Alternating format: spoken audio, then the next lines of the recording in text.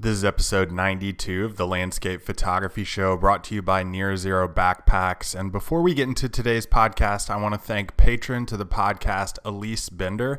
We've actually had Elise on the podcast before and got her thoughts and listened to her journey about photography. So be sure and go back and listen to Elise's podcast. That was a really good one on her journey through Japan and how that shaped how she sees photography in general. If you want to become a patron to the Landscape Photography Show and continue the support and continue the podcast, getting the best photographers on the planet week after week, feel free to go to patreon.com/David Johnston and sign up for whichever tier and benefit package works best for you. Each tier is sectioned into specific benefits that you get for your contribution. Thank you so much for those who have signed up, and thank you so much for those who will. On today's podcast, we're talking with Talor Stone, and what was really interesting about our discussion was that she was joining me from one of my favorite places, the Grand Teton National Park, in a teardrop trailer, a spot that we've all been before in our photographic journeys. And if you haven't been there before, not necessarily Grand Teton National Park, but something like a teardrop trailer might be your accommodations for an entire week. So we were talking to Talor Stone about her journey into photography, how she's balancing working on a PhD at the same time as getting her photography business off the ground and running. That was a really interesting discussion that we had. And we also talked about her passion for maintaining locations, specifically Greenland and her connection to that country and the indigenous people of that country. We talked a lot about shock value in photography and how you elicit that from your photographs, and maybe some things landscape photographers should think differently about when it comes to shock value in our photography.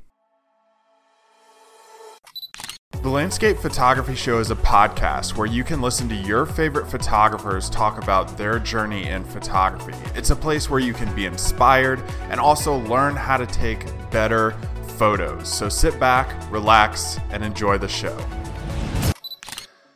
Welcome into the podcast, guys. We're here with Talor Stone. Talor's joining us from Grand Teton National Park. Nice mid-temperature days, cool nights. Talor, how's it going? It's going great. It's really nice to be back out here. It's one of my favorite places in the country, so I just can't get enough of those mountains. I love to start every single podcast just understanding people's backgrounds and getting everybody on the same page, subscribers, listeners, your fans. So why don't you get us started by telling us your background, what led you into photography and how you got your start, and kind of what led you to where you are right now.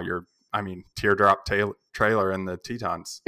Yeah, well, it's actually kind of a winding path. I came to photography a little bit later. I was in my mid-20s when I really picked up a serious camera for the first time. But photography has always been this thing just lurking in the background, begging for me to take it seriously. So when I grew up in South Louisiana, and I promise I will try and abstain from throwing a y'all in there. But I grew up in South Louisiana, so I was just really surrounded by nature all the time. It was a little unconventional. We lived in a cedar log cabin in the actual bayou. We couldn't have outdoor pets because, alligators are a real thing down there. Mm-hmm. And so when you're surrounded by that, nature is just begging for you to pay attention to it.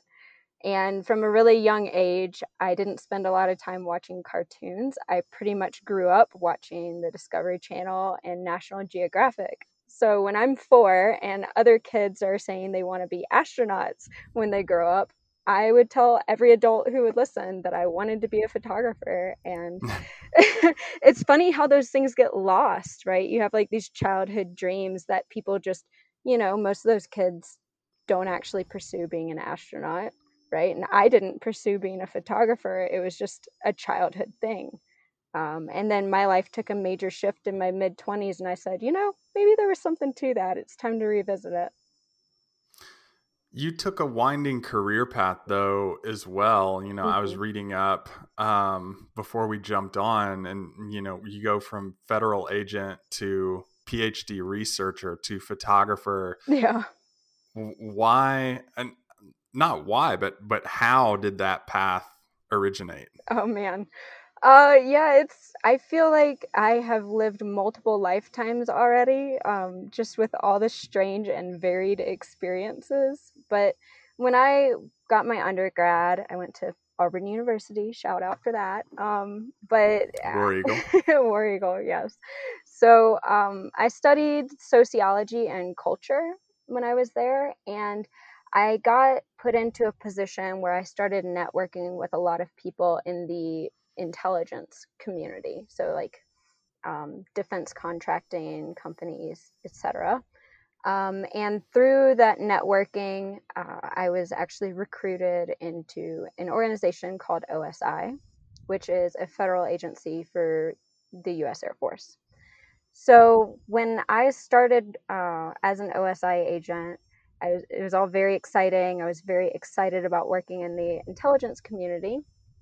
And I believed that I would be working with intelligence with them, or at least that was, what was conveyed to me. But ultimately, when I went through the Federal Law Enforcement Academy, the needs of the military took over, and they had a manning shortage in the criminal field.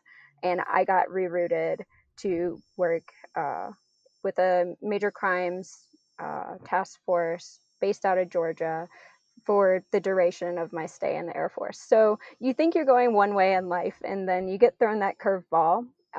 It was a really interesting experience, a very fascinating and high octane job where you're dealing with very exciting things every single day. But maybe those campfire stories are best not for radio. You experience a lot, and it wasn't necessarily my intention to end up in that type of law enforcement. Nothing really prepared me for that. And when it came time that I could transition to a different career field, that was the transition that I opted for. So when I got out of that career field, I just knew I didn't want to work in law enforcement, but I really didn't know what I wanted to do. And I'm a huge dork, so I went back to academia, and I started my PhD program. My first question is, how did somebody from the bayou near Baton Rouge, Louisiana State University country end up at Auburn University? Oh gosh, my dad will love this story. Um, so when I was a typical teenager, very rebellious, I didn't want to do Mm. pretty much anything that my parents wanted me to do. And my entire family on both sides, back to great grandparents, had met their spouse at Auburn. Everyone went to Auburn. That's where they got married. It was a whole thing in my family. So, of course, I just was determined that I was not going to go to Auburn University because, well, I was just being me. And so I thought I wanted to go to Georgia Tech. My dad took me on a road trip to go see colleges, and we visited Georgia Tech, and there was just something about it. I just didn't have a connection with that university. I knew I didn't want to go there. And on the way back, we were arguing about what my future was going to look like. And we literally have to drive right past Auburn University. And he said, "You know what? I'm pulling over and you don't have to get out of the car, but we're going to go walk around, at least I am. And we're going to get a lemonade and we're going to have lunch. And you're going to just, if you want to pout in the car, that's what you can do." And we pulled off, and I got my sour attitude butt out of the car, and I immediately decided I wanted to go there. So sometimes dads went out.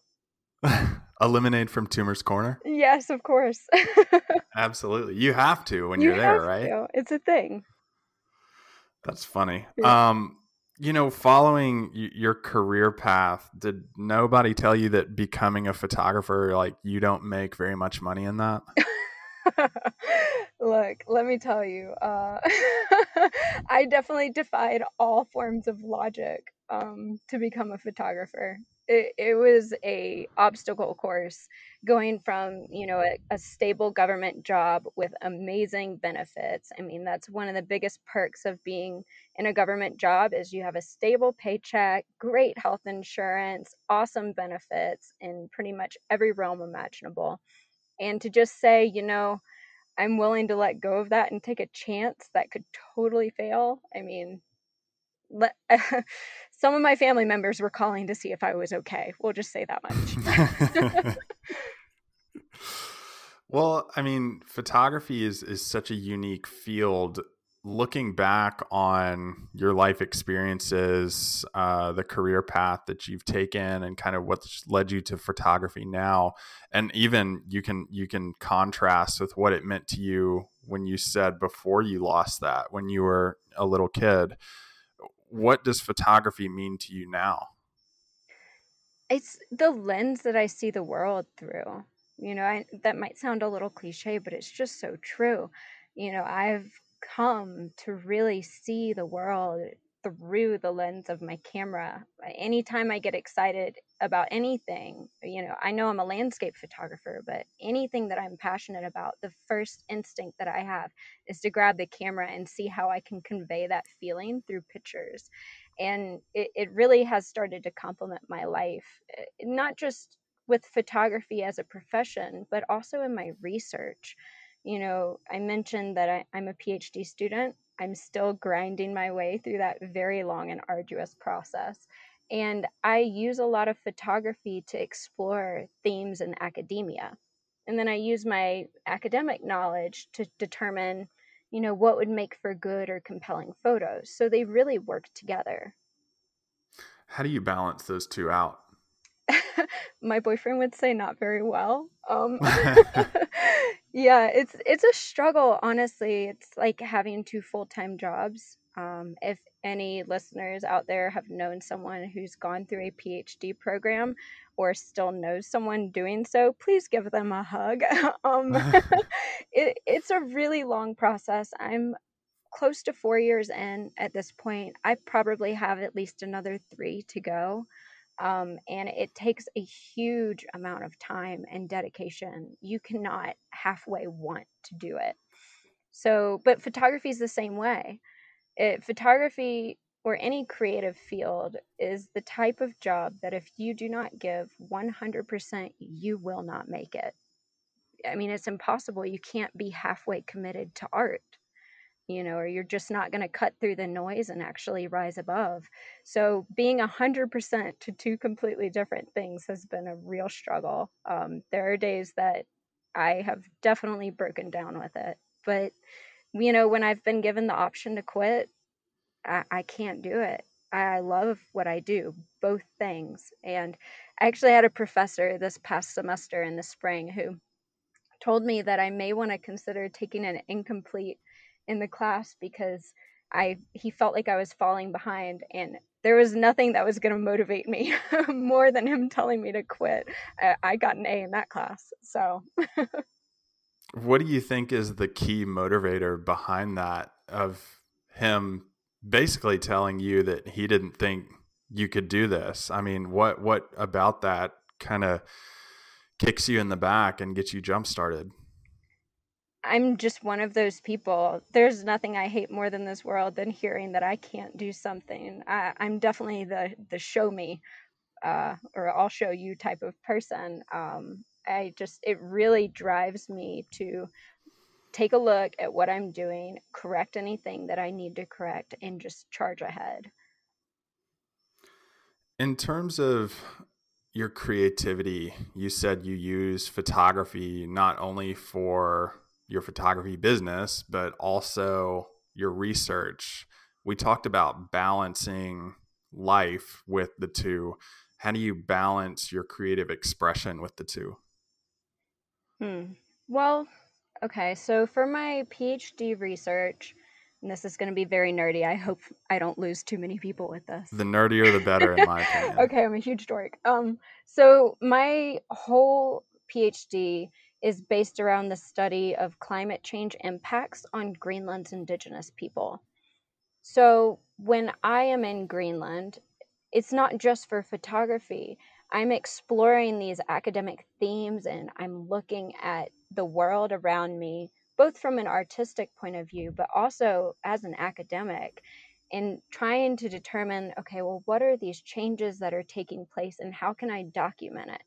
And when I go to document, it's not just by collecting data or writing a research paper. I'm also documenting with my camera. So if I see that the people are being affected in a particular way, I'm going to try and document that in every way possible. And often that includes visual art.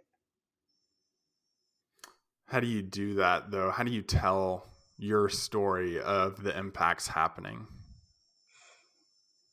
That's a great question. So for me, art, or at least my style of art, I really look for moments of transition, both with landscape photography, but also with my research. I'm very interested in what are these moments of transition and how are they created, where do they come from, and where do they go. So in Greenland, for example, the people who are living, especially in very rural areas, are going through a huge period of transition. Greenland is becoming a very modern society, so you have traditional values being changed. And I love photographing the Greenland dogs, especially right next to the snowmobiles that are quickly starting to replace them. Or you have the modern houses in Denmark, and you still see those positioned next to a lot of traditional tools. And I find that dynamic, or that interplay of the transition taking place, to be really fascinating. In terms of like mass tourism, I know Iceland has seen a lot. I'm seeing a lot more people start to go to Greenland. National parks have a huge influx of visitors, especially I feel like after pandemic regulations are starting to diminish. What are the major challenges that, let's just use the example of Indigenous people of Greenland, what are the main challenges that they're facing because of that?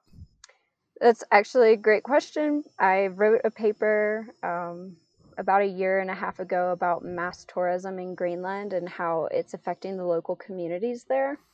So, my advice for people who are interested in going to Greenland is, first off, go. It's amazing. It's beautiful. You should absolutely see it with your own eyes.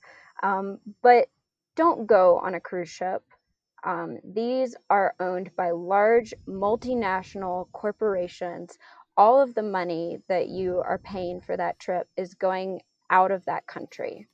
So, because they're owned generally by a multinational corporation based outside of Greenland, then all the dollars that you're spending on your room and your transportation and everything flows directly out of that country. They don't employ local people in general.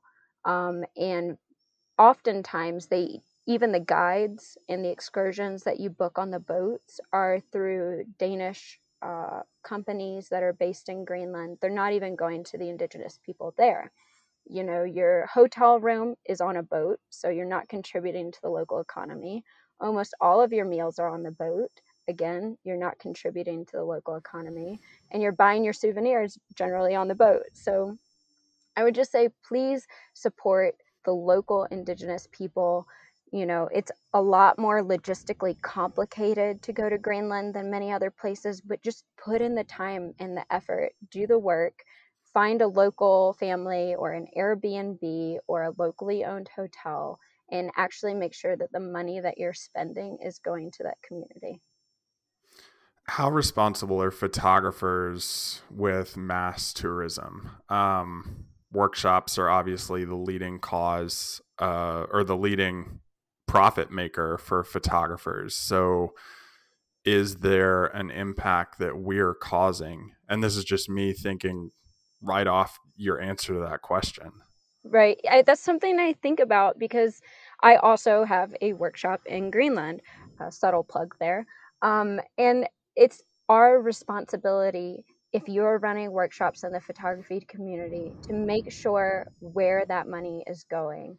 So it is my responsibility that my boat captain that I'm chartering is based in that local community, that I'm not using some, super national corporation, or you have a lot of Danish investors in Greenland.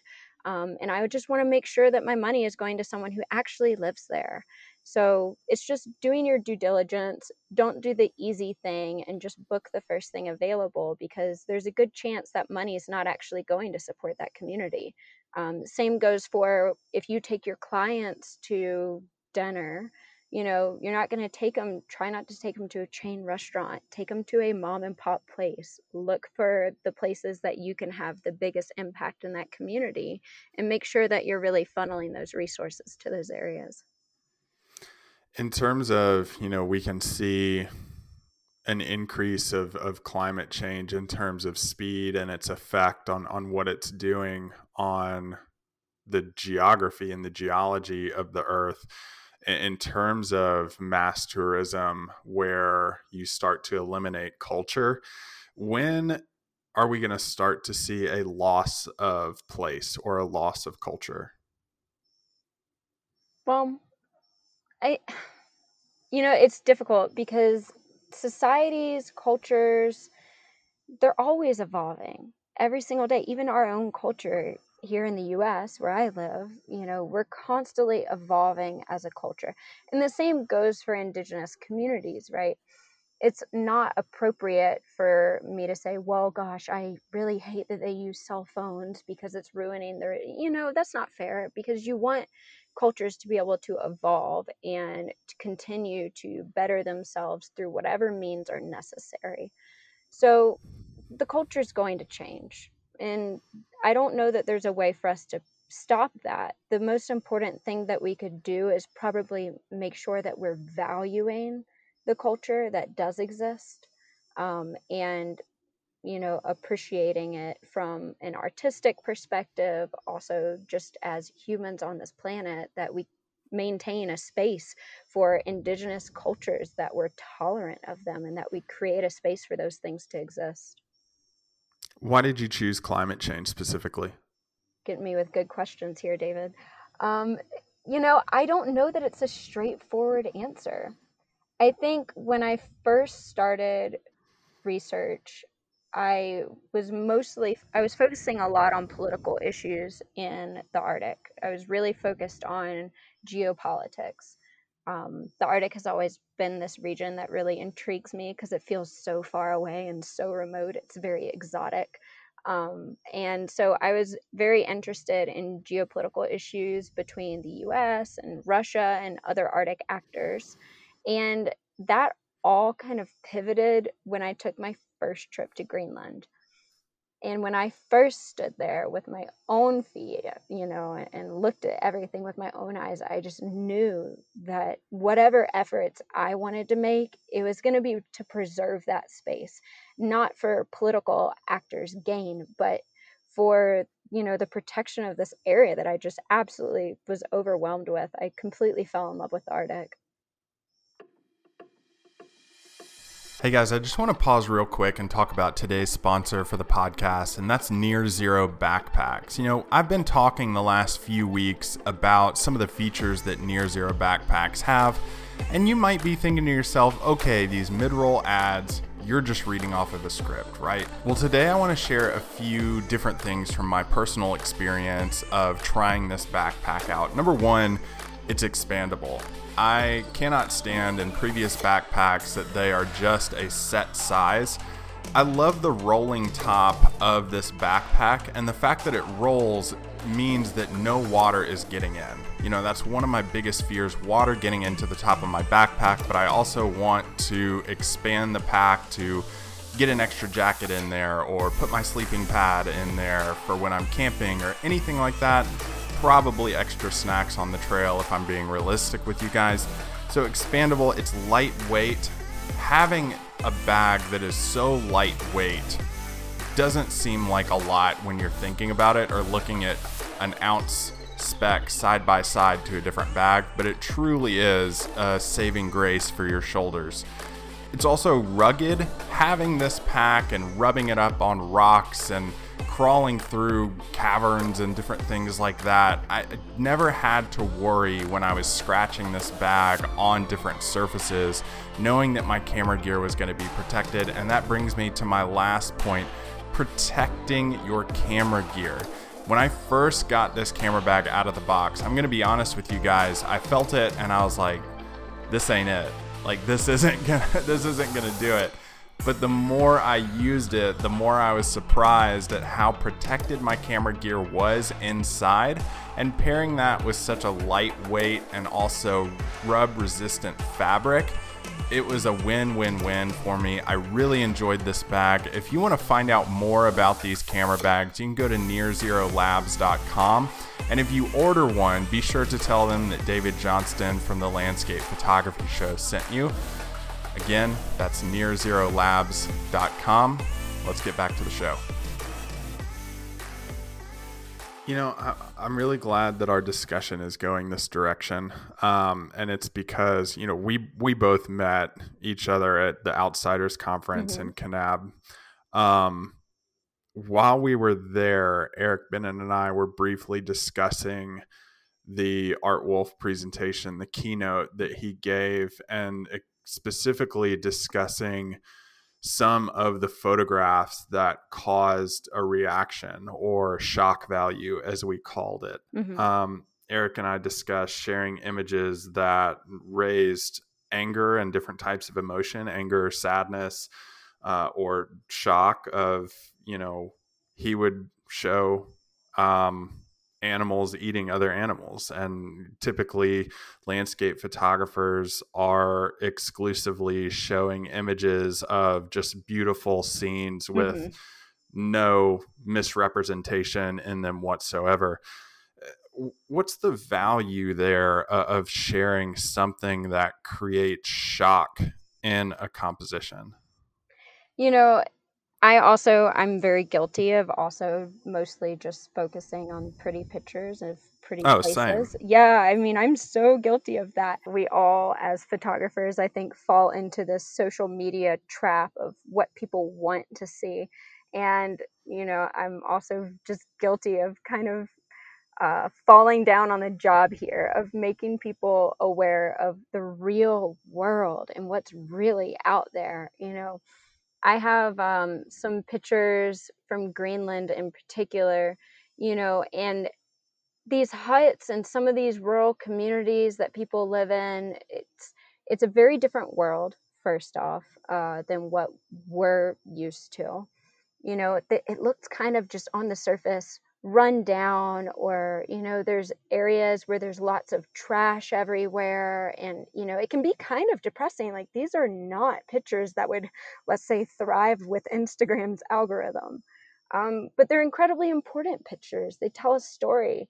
You know, that there's trash because trash is a huge problem in Greenland. I mean, what do you do in a place where garbage doesn't break down, right? When there's no decomposition, what happens to these landfills? Or when there's nowhere to take the trash because who's going to export it? You know, these are all really important stories that need to be told, you know, and thanks for asking the question, because you're actually making me feel more passionate about sharing these images. So I'm going to get on that. Is there a way, though, to balance out beauty and shock in the Definitely. same image? How Definitely. so? Yeah, so actually I want to point to an artist who's not a photographer. Her name is Zaria Foreman. Or I think on Instagram it's Zaria Lynn. And she is a chalk artist. She specializes in creating beautiful images of ice in the Arctic. And I love hearing her speak because she answers your question precisely, which is these beautiful images connect you to a place and it creates value in your mind. Why would you protect a place, you know? And this special connection that can be formed through really beautiful images, it creates that sense of value, and it reminds you of how much there is to actually lose if you don't protect them. Do you fear some of the places that you go to are at risk of being lost? Oh, absolutely. It's funny, and 2019, I spent the summer in Greenland. Mm, it was about 7 weeks in Greenland. And first off, it was this whole this whole crazy thing I was trying to do. I was really trying to hike to the polar ice cap. It didn't work out. There's the, short ending of that one. I had a lot of things go wrong on that trip. But Okay, we're going to get to the long story of that in just a second. yeah, it's a long and winding one. But when I was there, so 2019 was widely recognized as the warmest season on record in Greenland, and it was just shocking to be there for that. I mean, it just shocking. And it's hard to convey the way it feels to be in a world of ice that is just crumbling around you unless you were there. I never know the words to use to explain this. And in Greenland during the summer, the average high is in the 50s. There was like a week straight that it was over 80.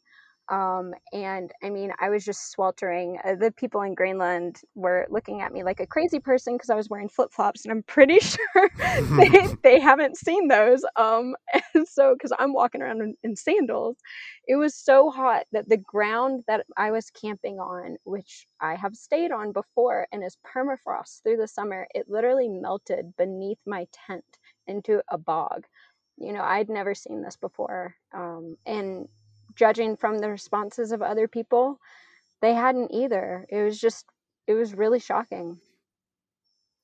Do you feel that, and this is no outside perspective on your own photography, this is just your feeling about the images that you create, do you add extra value emotionally to the compositions you create because you are so passionate about the deeper part of why you're there and why you're photographing? I mean, definitely. It's the same reason that many of us as photographers, our favorite pictures may not be the ones that sell or perform really well online.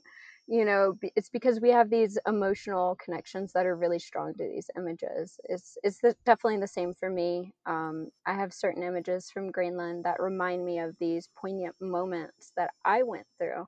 And I hope that my art can convey that, but I know that no picture can fully convey like the gravity or the overwhelming feeling of those moments. It's an imperfect way of conveying something, but it's the best we can do. Why do you think people are so uncomfortable with shock value? Well, no one likes to be made to feel uncomfortable. We're very comfortable in our view of the world around us. We see the world through these rose tinted glasses, of whatever world we have built for ourselves. And when that gets challenged, it can really shake the foundation of what you understand your world to be, or even your view of yourself or other people around you. We don't want to be made to feel uncomfortable, and we don't want to be made to question things. It's actually one of the reasons I have a photo series that I haven't even posted online. I don't really know what to do with it. It's called Asylum, and it was taken in an abandoned mental institution. It's just this abandoned building with all the rooms and all the cell doors, and it's just this. It makes you very uncomfortable to know that this was a placement to protect people who are most in need. And, that's a very uncomfortable thing to look at this and reflect on what we do to each other. And that translates into the world. It's uncomfortable to look at what we do in the world. Do you think your background and some of the things you've experienced as a federal agent make you more comfortable in the uncomfortable? I've never thought about it that way, but Lord, if anything's going to make you more uncomfortable with uncomfortable things, it would definitely be that job. Every single day, you're confronted with the worst that humanity would possibly have to offer, or things that you never thought that any human would have to deal with. And it creates, I guess, you create this way inside of you to deal with those situations. And hopefully help people through it. Although I'm not entirely convinced that that was always what I was doing. Well, what about photographically? We're constantly being placed in uncomfortable positions, whether that's sliding through the smallest slot canyon you can imagine, or being in extreme temperatures. Do you think that being used to being uncomfortable values itself to being a more creative photographer? Well, it definitely makes you bolder. I constantly get asked, "Aren't you afraid out there by yourself?" Especially, I guess, as a female, there's this perception that I'm somehow at risk in the outdoors or in danger all the time. And just having had that law enforcement background, I can say that I very rarely feel unsafe. It has definitely made me bolder. I spent quite a few years just traveling by myself, which means I'm hiking by myself. I am always camping alone, car camping, and, I'm still an adult who's scared of the dark, so night hiking by myself was always awful. Yeah, I'm guilty of that one. I've had a few rabbits make me scream, but it definitely has made me feel bolder about going into these uncomfortable situations and just having this self-assurance and certainty that I'm going to be okay. I'm not going to mention any names, but I do know of a photographer who was stopped in their tracks in a night hike because they saw a figure in the distance. And when they were bold enough to approach it, it was a Smokey the Bear cutout Oh my telling you to God. prevent forest fires. That's pretty good. Yeah, but see, that would be me. That would be me. I would totally be that person. All right, let's go back to your long story about solo hiking to the ice cap in the center of Greenland. I think you said on your website you started on the West Coast. First of all, why choose solo hiking? Well, because at that point, I mean, I was doing everything alone anyway. I mean, and I would not advise this for any listeners thinking about really venturing into photography. I was very much a lone wolf when I was starting out. I just kind of went at it by myself. I didn't have a lot of mentors. I didn't seek out those opportunities, which was an absolute shame and a total mistake on my part. So when I was going to go do it alone, I mean, well, it's because I didn't have anybody else. I was used to doing everything alone at that point. And what were the challenges that you faced? Well, it was about, it's hard to know looking at a satellite map, but I was estimating close to 60 miles round trip over, there's no trails at all. So you are land navigating with a compass and a map that is not helpful almost at all because, there's just not a lot of great topo maps of Greenland. And you have to carry all your food. I mean, it was just logistically challenging. I spent a lot of time preparing for this trip and weighing my pack before I went. And planning my routes to the best of my ability. I even reached out to the Danish military to try and get better satellite maps. I didn't get them, but I tried. So it was an undertaking. Where are those images that you took now? They live on my hard drive. Never to see the light of day. Yeah, well, it's actually funny. I didn't do that hike to take photos. I did that hike because I wanted to have a personal experience in what Greenland was really about. I wanted to Mm, be uncomfortable. mm. Um, I brought a camera with me. I didn't take a ton of pictures, mostly because when you're hiking that much, at a certain point, you just don't want to get your camera out of your pack again, Hmm. or slow down your momentum because I was averaging maybe not even 8 miles a day, maybe at best. I mean, the terrain was challenging to say the least. And, I wanted to be uncomfortable. I wanted to see the real Greenland. I wanted to challenge myself. And I wanted to feel like I earned the right to be in this amazing place, and sometimes to earn that right, at least in my mind, it takes the blood, sweat, and tears. You have to go out and grind it and earn it. I want to go back and circle to, I mentioned the Outsiders Conference. Just being there for the time that you were there, what inspiration did you take away from a gathering of photography enthusiasts? So, what I will say is that was my first photography conference I had ever attended, which is a shame. For anyone listening who is curious about attending one, you should definitely do it because it's just amazing to be in a room with so many people that I had personally looked up to. These are names that I've seen through the internet. We've maybe messaged once or twice, but then to actually meet in person and connect, it made people who I idolize into real people, which is always a helpful thing. And it creates networking connections that you can have, because the photography community is a welcoming community.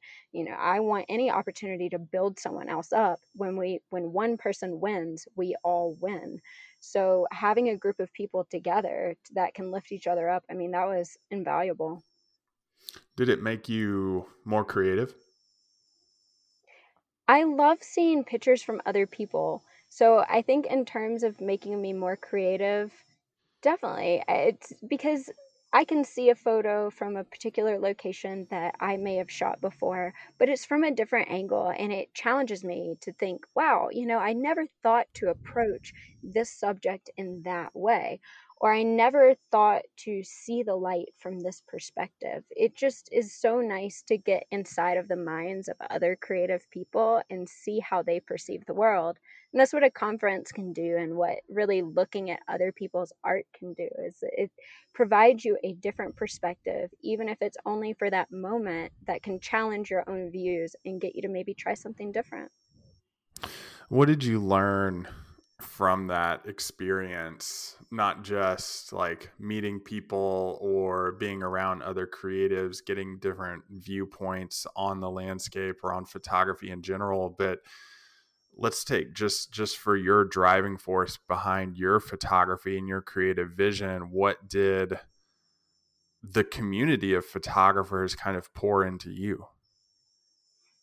I definitely felt in that room that human connection that you just can't get online, and having that ability to connect in person with other people, that was amazing because I felt supported in a way that I have not necessarily felt supported all the time in photography before. So it definitely made me feel for the really the first time like super welcomed into this community, and that was awesome. That did a lot of good for my soul. As someone who described themselves as kind of a lone wolf and has been throughout this process, it that had to have been more encouraging for you, not only to feel that support, but my question is why do you think with so many photographers who do the exact same thing, lone wolves, introverts, love hiking alone, however you want to describe us, but when we come together, just be it for a couple days, probably because that's all, social interaction that we can take because we're strange creatures. um why are we so accepting? you know so I guess I can answer this in two parts. The first thing is, why do we tend to go on our own? I can say for me personally, I didn't know any other photographers when I started. I knew nobody else in this career field. I had no like direct person in my life that I could look up to. I didn't know anyone else who had ever tried. So if you don't have any type of like real tangible role model in your life, you're kind of stuck with going alone because let's face it, it can be really scary to reach out to some of these big names, or say, hey, I look up to you. Could you mentor me? I mean, God, I couldn't even fathom doing that. That would have terrified me. So I think that's one of the reasons that a lot of us start out by ourselves, is because it can be intimidating from the outside looking in, especially if you don't have a direct touchstone into the community of photographers. But then I have found that once you nudge your way in, it can be really welcoming. And the reason is maybe that shared experience of us all kind of wandering through this. How do we do this? How do we make this a business? How do we go from being absolutely poor to like maybe turning a profit? How do you find clients? How do you work with brands? I mean, every single one of us has asked these questions and gone through that struggle. So it can be really comforting, I guess, to know that you didn't, even though you may have tried to do it alone, you never actually were. Everyone went through the same thing.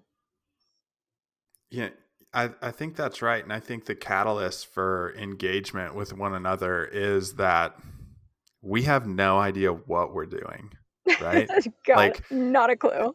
yeah, I mean, if you ask somebody, like, what is your business model, or how are you planning to make money this year? It's kind of just like, well, I think I'll throw a few darts at the wall and try these few things and see if they stick. And if not, go back to the drawing board. I think that especially going through COVID, working in a travel based industry, like, wow. I mean, that really shook my vision of a business model, right? Like, you think you have a plan, but I mean, God, you might think you have a plan, but do we ever really? Like, do you have a bomb-proof plan? It's really caused me to reevaluate some things, especially for myself. I mean, but we've survived it. Well, she's Talor Stone. Talor, thank you so much for taking the time out of an amazing location like the Tetons and talking to us. Yeah, thank you, David. Happy to be here.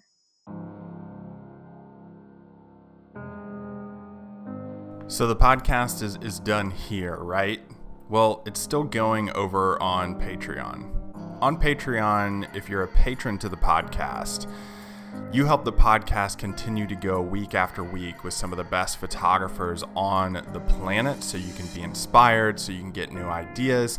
And we've been really diving into some deep stuff in the exclusive content for the patrons.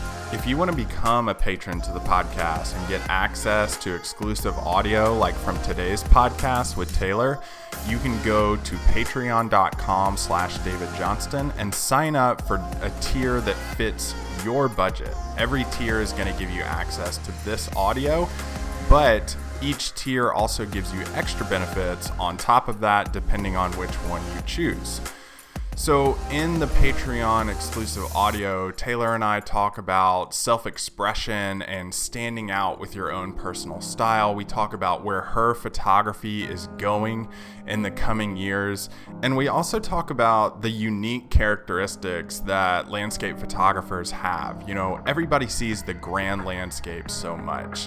Talor and I talk about how photographers most of the time see the little minute details that make up a place and get focused on a 1 inch by 1 inch square that fascinates us on the ground. And she also name drops some of the photographers that have inspired her along the way. Again, to get access to audio like this, you can go to patreon.com/David Johnston and sign up for a tier that fits your budget. Thanks so much, guys. See you next week.